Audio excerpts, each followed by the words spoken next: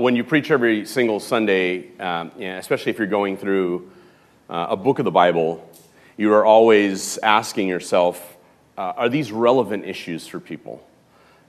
Is this a relevant issue? Is this something people care about? And that's a good question to ask, but at the end of the day, there is a trust that the Word of God inherently searches our heart. Searches our hearts. Collectively as a people and individually. But the Word of God does. It searches our hearts and it asks and answers questions that maybe we didn't know to ask. And it talks about things that we need formation in. We need to be formed in certain ideas that we would not otherwise think about or maybe wrestle with. And this is the power of preaching through a book of the Bible. Now, when we come to the end of the book of Luke at the end of this year, we're going to have a few sermon series that are not grounded in an entire book of the Bible. So since I've been here for almost 3 years, we've done the book of Jonah, we've done the book of Colossians, and we are coming to the end of the book of Luke. And being grounded in Scripture that way, with all of its ups and downs and highs and lows, is good for our souls. And sometimes some verses are super exciting, and other passages are not so much, but they still form us, and they shape us powerfully, because the Word of God represents the very mind and heart of God. And so as we move through Scripture with all of its twists and its turns and its ups and its downs and its exciting statements and its mundane statements. And yes, the Bible has some things that are sort of mundane. The Bible speaks about some things that are just kind of part of our everyday living. And this reinforces to me and has the idea that the Christian race is a marathon, it's not a sprint. The Christian life, if you find yourself feeling unexcited sometimes, or like your faith has just kind of, fizzled out, that's probably normal in some sense, that every one of us at some time or another has felt like we're just on maintenance. We're just getting by every day and holding on to our faith, and I think that that's okay. That's okay. It's great also to have moments where we're on fire for the Lord, where something has sparked in our hearts, where we are overcome with zeal for the gospel of Jesus Christ, and for a good while we get plugged into a certain idea about the nature and mind of God, and it just colors everything we do, and that's preferable, but it is not always the best gauge of whether we're walking with the Lord. Sometimes walking with the Lord simply means persevering every day in and day out, waking up, going to work, taking care of our business, paying our bills, doing whatever we have to do, being good citizens, and all the while trying to shine the light of the gospel in our heart, mind, and the actions that we carry out every single day, and that's okay too. So we're back in Luke, verse 15 through 17, just a couple verses. Listen as I read the word of God. Now they were bringing even infants to him, that he might touch them. And when the disciples saw it, they rebuked them, the people, that is, bringing the infants.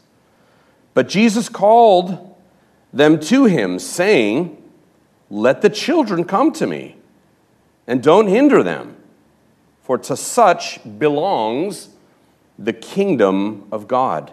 Truly I say to you, whoever does not receive the kingdom of God like a child shall not enter it." Father, now we thank you for this word and pray for the illumination of the Holy Spirit to convince us of this message here found in these short verses in Luke. Transform us by it and let our understanding expand, that we might grapple with the message here. Convict our hearts and let us leave differently than the way we came in. We pray this in your Son's name. Amen. Well, in the modern world, children matter. Billions of dollars are spent every year on early child development, commercials and advertising, television programming directed toward our children. I recently saw the movie about Fred Rogers, Won't You Be My Neighbor? I don't know if you've seen that yet. And it was good. By the way, if you didn't know, he was a Presbyterian minister. But it was really good, and that marked an even a modern shift, even in recent times, directed towards children, caring for our children, thinking conscientiously about taking care of children and helping them develop and leaning into what kids feel and how kids experience their world.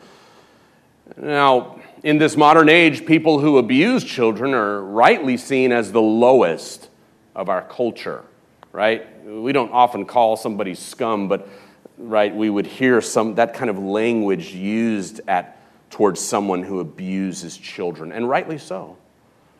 Someone who would abuse children.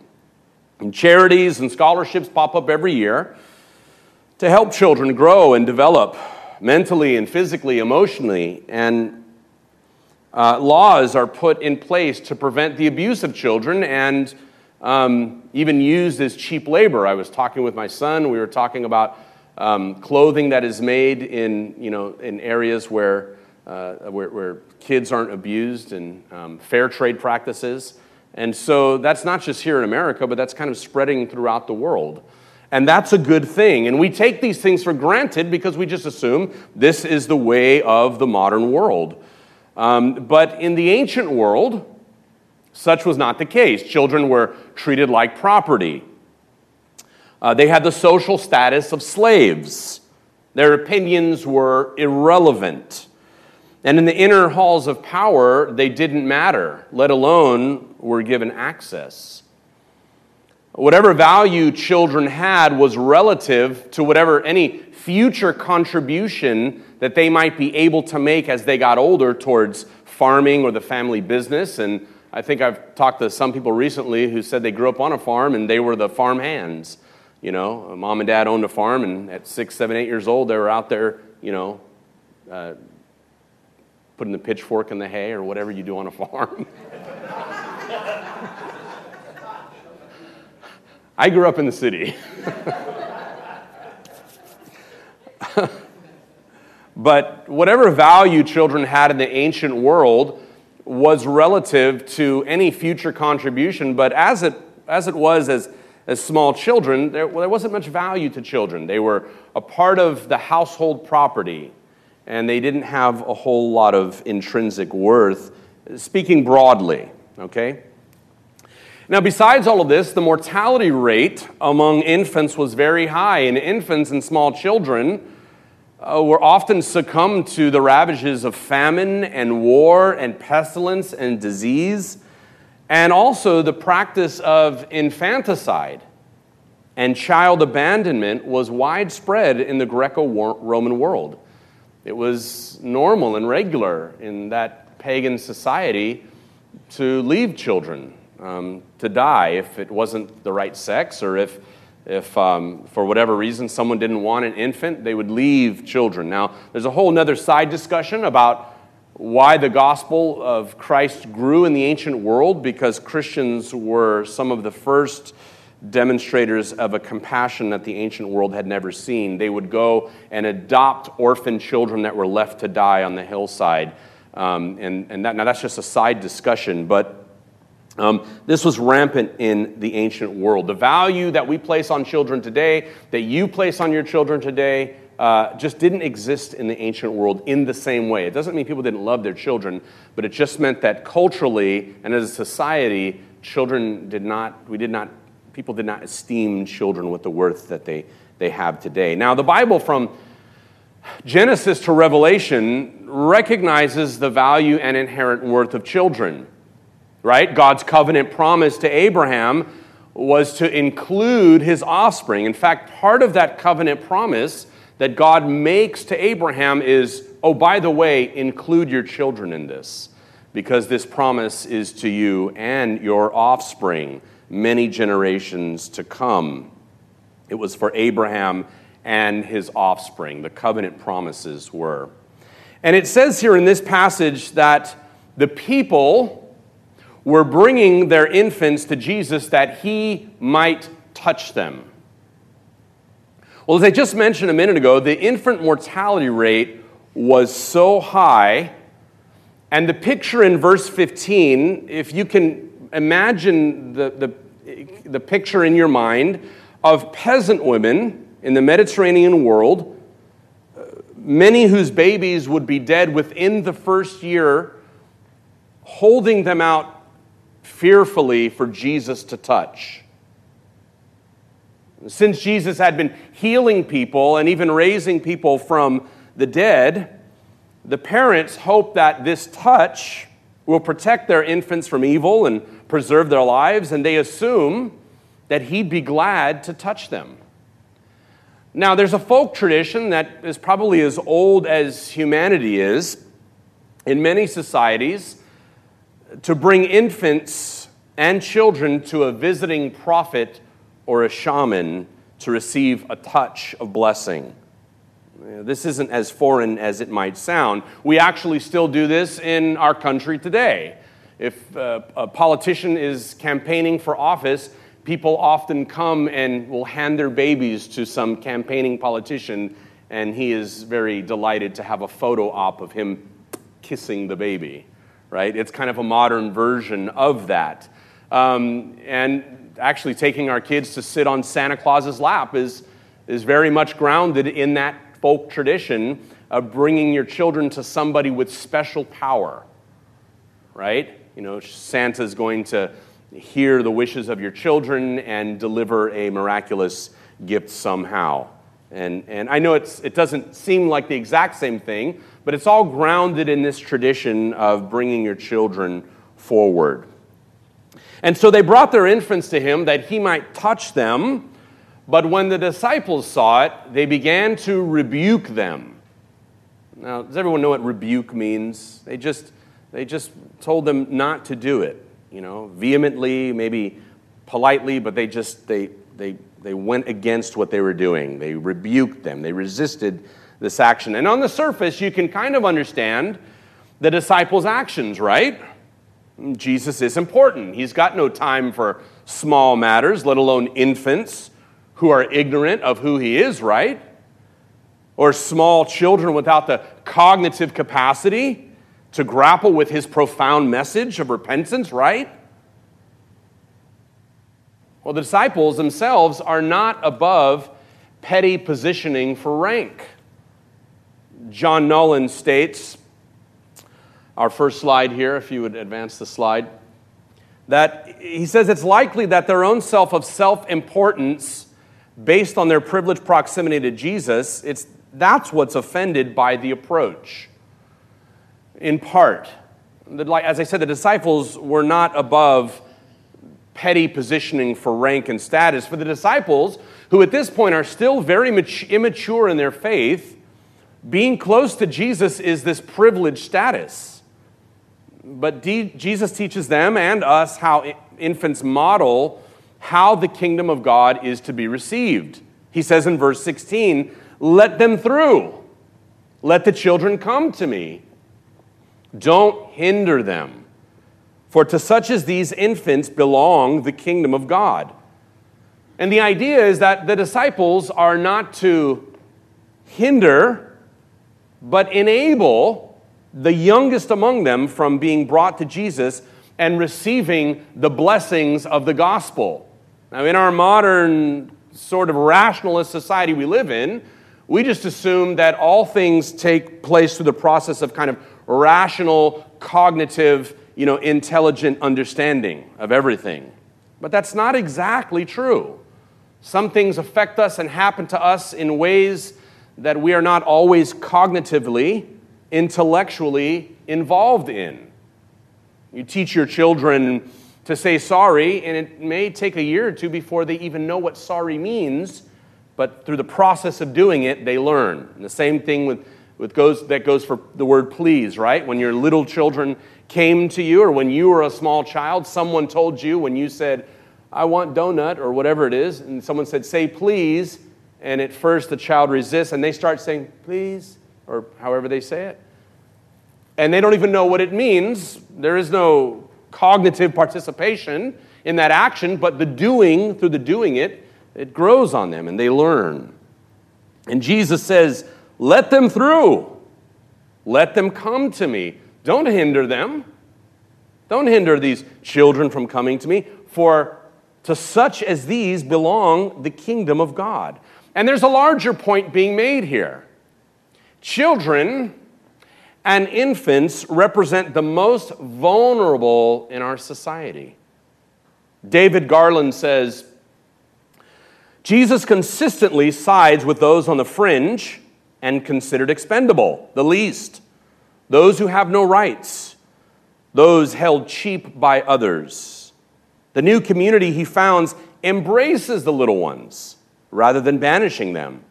For to receive a little child into the kingdom is to accept and esteem even the lowliest of human society. How we treat our children matters, and Jesus was acutely aware of sending this message to this new community of followers and disciples, that children are representative of the most vulnerable in our culture, and if we cannot receive children into the kingdom, how then would we receive those on the margins, those whom society deems as unimportant or of very low status? And this is where the literal case of Jesus receiving infants and small children becomes a metaphor for Jesus challenging the status and honor paradigm that Jesus has been fighting against in all of his miracles and teaching since the beginning of Luke. Now, I've been talking about this over and over and over again because in the book of Luke, now Matthew, Mark, Luke, and John all have their own special message, kind of like a thread that runs through each one of the books. But Luke specifically is about the great reversal of fortunes. The message of Luke is that the gospel challenges the honor status paradigm that exists in the ancient world, and Jesus is constantly embracing those on the margins. The great reversal of fortunes. You remember Mary's song in the end of chapter 1 of Luke, where she says, my soul magnifies the Lord because he has considered the humble estate of his servant and servants. And from now on, he will give the poor good things, but send the rich away empty. It's the idea that those who are small and little and insignificant are now welcomed into the inner circle of God's very presence. And that's happening right here. Jesus is welcoming these little ones, literal little ones, into his presence. That was the passage. My soul magnifies the Lord. He has scattered the proud in the thoughts of their hearts. He has brought down the mighty from their thrones and exalted those of humble estate. And he has filled the hungry with good things, and the rich he has sent away empty. The kingdom of God is including those on the fringes of society. The tax collector crying for mercy in the temple. The blind man sitting on the side of the road of Jericho crying out for Jesus to heal him. Zacchaeus scampering up the branches of a tree. Josh just preached about that a couple weeks ago. And all three were dismissed by others, but accepted and included by Jesus. That's enough to cause us just to pause for a moment and think about that. The people regularly ignored by those who thought they were important, and by the world's standards were important. And let's not pretend for a minute that there is no such thing as important and unimportant people in the world we live in. Clearly, that's the case, right? But in God's economy, things work differently. In the kingdom, the values of this world are turned upside down. In fact, many preachers have called the kingdom of God the upside down kingdom, because its values are topsy-turvy. The things that matter in this world don't matter in the kingdom. The first in this world are the last in the kingdom, and the last in this world are the first in the kingdom. This is really one of the most profound messages of the gospel. Repentance from sin, atonement, that's all true, but this message of inclusion of the weak is one of the most profound and often overlooked messages that come shining through from the pages of Scripture. And Jesus says in verse 17, "Truly, I say to you, whoever does not receive the kingdom of God like a child shall not enter it." Verse 17, "Whoever does not receive the kingdom of God like a child shall not enter it." Now, I want to enter us into a couple of views of how to interpret this passage, because it's good for our hearts to be lifted up in worship and inspired, and it's also good for our minds to be stimulated by the meaning of Scripture, and sometimes that includes being made aware of different viewpoints of a passage of Scripture. And so on one hand, this verse could mean that one must receive the kingdom of God as one receives a little child. I call this the hospitality view. The idea that you must receive the kingdom the same way you would receive a small child, considering that, though weak and powerless, a child is precious and deserves the care of someone of higher status. In the same way, the kingdom of God, though on the surface weak, because it's not like the powerful kingdoms of this world with military might and imperial wealth, is deserving of our acceptance and embrace. The other view I'll call the grace view. This view has in mind a child's total helplessness and dependence on others, which explains the mention of infants. Now, this passage I read here in Luke is found almost identically in Mark and Matthew, and they use the word children, the Greek word paideia, but Luke uses another word, brephe, which means infants. And so he's emphasizing not just children, but infants, the very youngest and smallest. And if you think in your mind the image of suckling babies, maybe a few weeks old, a few months old, being brought to Jesus, who Jesus embraces. This is the grace view, and it has in mind the idea that infants are utterly helpless and dependent on others for survival, and they're open to being helped. That's what crying is all about. They don't care if others object to their cries. Any of you who are mothers know, fathers too, and you are all at one time were infants, and so you did it. You cried and didn't care about people, what they thought of your crying. You were in need, a child is in need, and that's exactly what a child represents, is utter helplessness, absolute need. Doesn't care if others object. They're not self-sufficient, but receive everything as a gift. That's how you care for a child, an infant. You recognize, if you're a good parent, and if your parents were good to you, they recognize that you were absolutely dependent on someone beside yourself for everything. And I think this interpretation hits the nail on the head. There is nothing they have to accomplish first. No intellectual prowess or understanding. No worldly accomplishments that they bring to the table. Children are at the very heartbeat of God. And the New Testament sparkles with love for children. The children especially of believers. 1 Corinthians 7 says that they are holy and special in God's sight. On the day of Pentecost in Acts chapter 2, Peter boldly proclaims that the covenant promises of God belong to you and to your children. And so it's unfathomable to me that after having made the point that Jesus would then turn around and say, oh, by the way, your infant children shouldn't receive the promises and signs of the new covenant until they reach an age of accountability and can make a credible profession of faith. In many ways, the passage is functioning as a metaphor for how we ought to be in terms of our helplessness, recognizing that we can do nothing for ourselves in the sight of God, but are absolutely dependent on the gift of free grace. But this is a literal circumstance where literal children are being brought to Jesus, literal infants, and he is receiving them. And not only that, but proclaiming boldly, the kingdom belongs to them.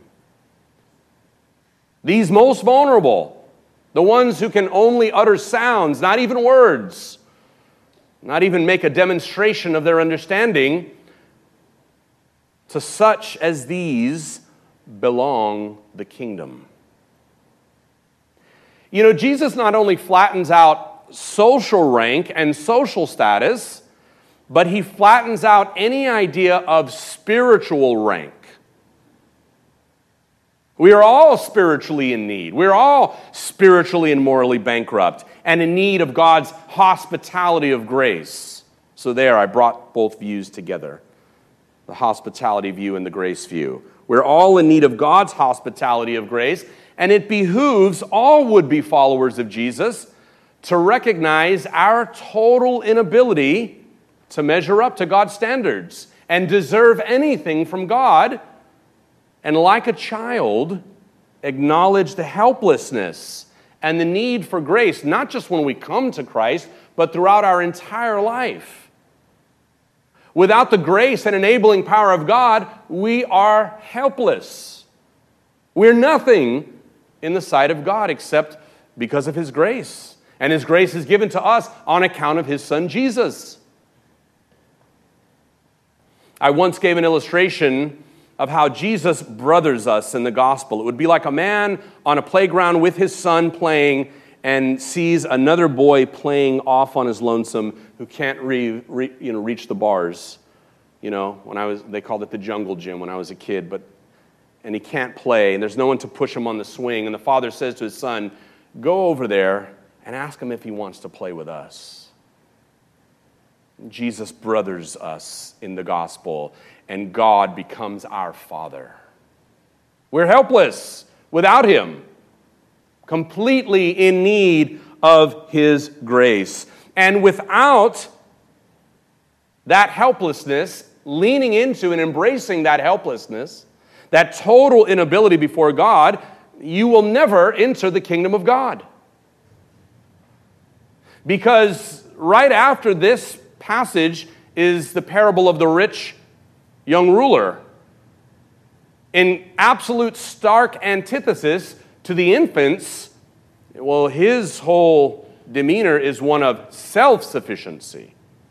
He's got money, he's kept the law, and he goes away sad because Jesus doesn't totally affirm him. Jesus says, sell everything you have. This idea of self-sufficiency completely washes out before the feet of Jesus. Now, the enduring legacy of this verse is its power to serve as a metaphor. In the same way, and this is the big idea that I want you to take away, in the same way that infants are utterly helpless and dependent on others for survival, so we too are spiritually utterly helpless and dependent on Christ for our survival. We're dependent on him. We need him every day, every step of the way. We don't encounter Jesus, get strong, and then say thanks for the help, and we're back out into the world to do our own thing, living by our own strength and in our own power. And as Christians, if you find yourselves feeling weak, you may have, unbeknownst to you, started to rely on your own strength. It's good to remind ourselves that we're weak and helpless and needy. That's good. It's good to remind ourselves of the gospel of grace, that it came to us freely as a gift, by grace, not because of anything we merited or brought to the table or did. It came through God's love, and it came by grace. Let's pray. Father, thank you for this word of truth. You prayed, Jesus, that your people would be sanctified in the truth. The word is truth, you said. Help us now to lean into this weakness that we have, because it is in our weakness that your strength is made perfect. Let us embrace our weakness and rely on your strength. Let us acknowledge our utter helplessness and revel in the free gift of grace that you have poured out so abundantly on account of Jesus Christ. Lord, we thank you for this now. In Jesus' name, amen.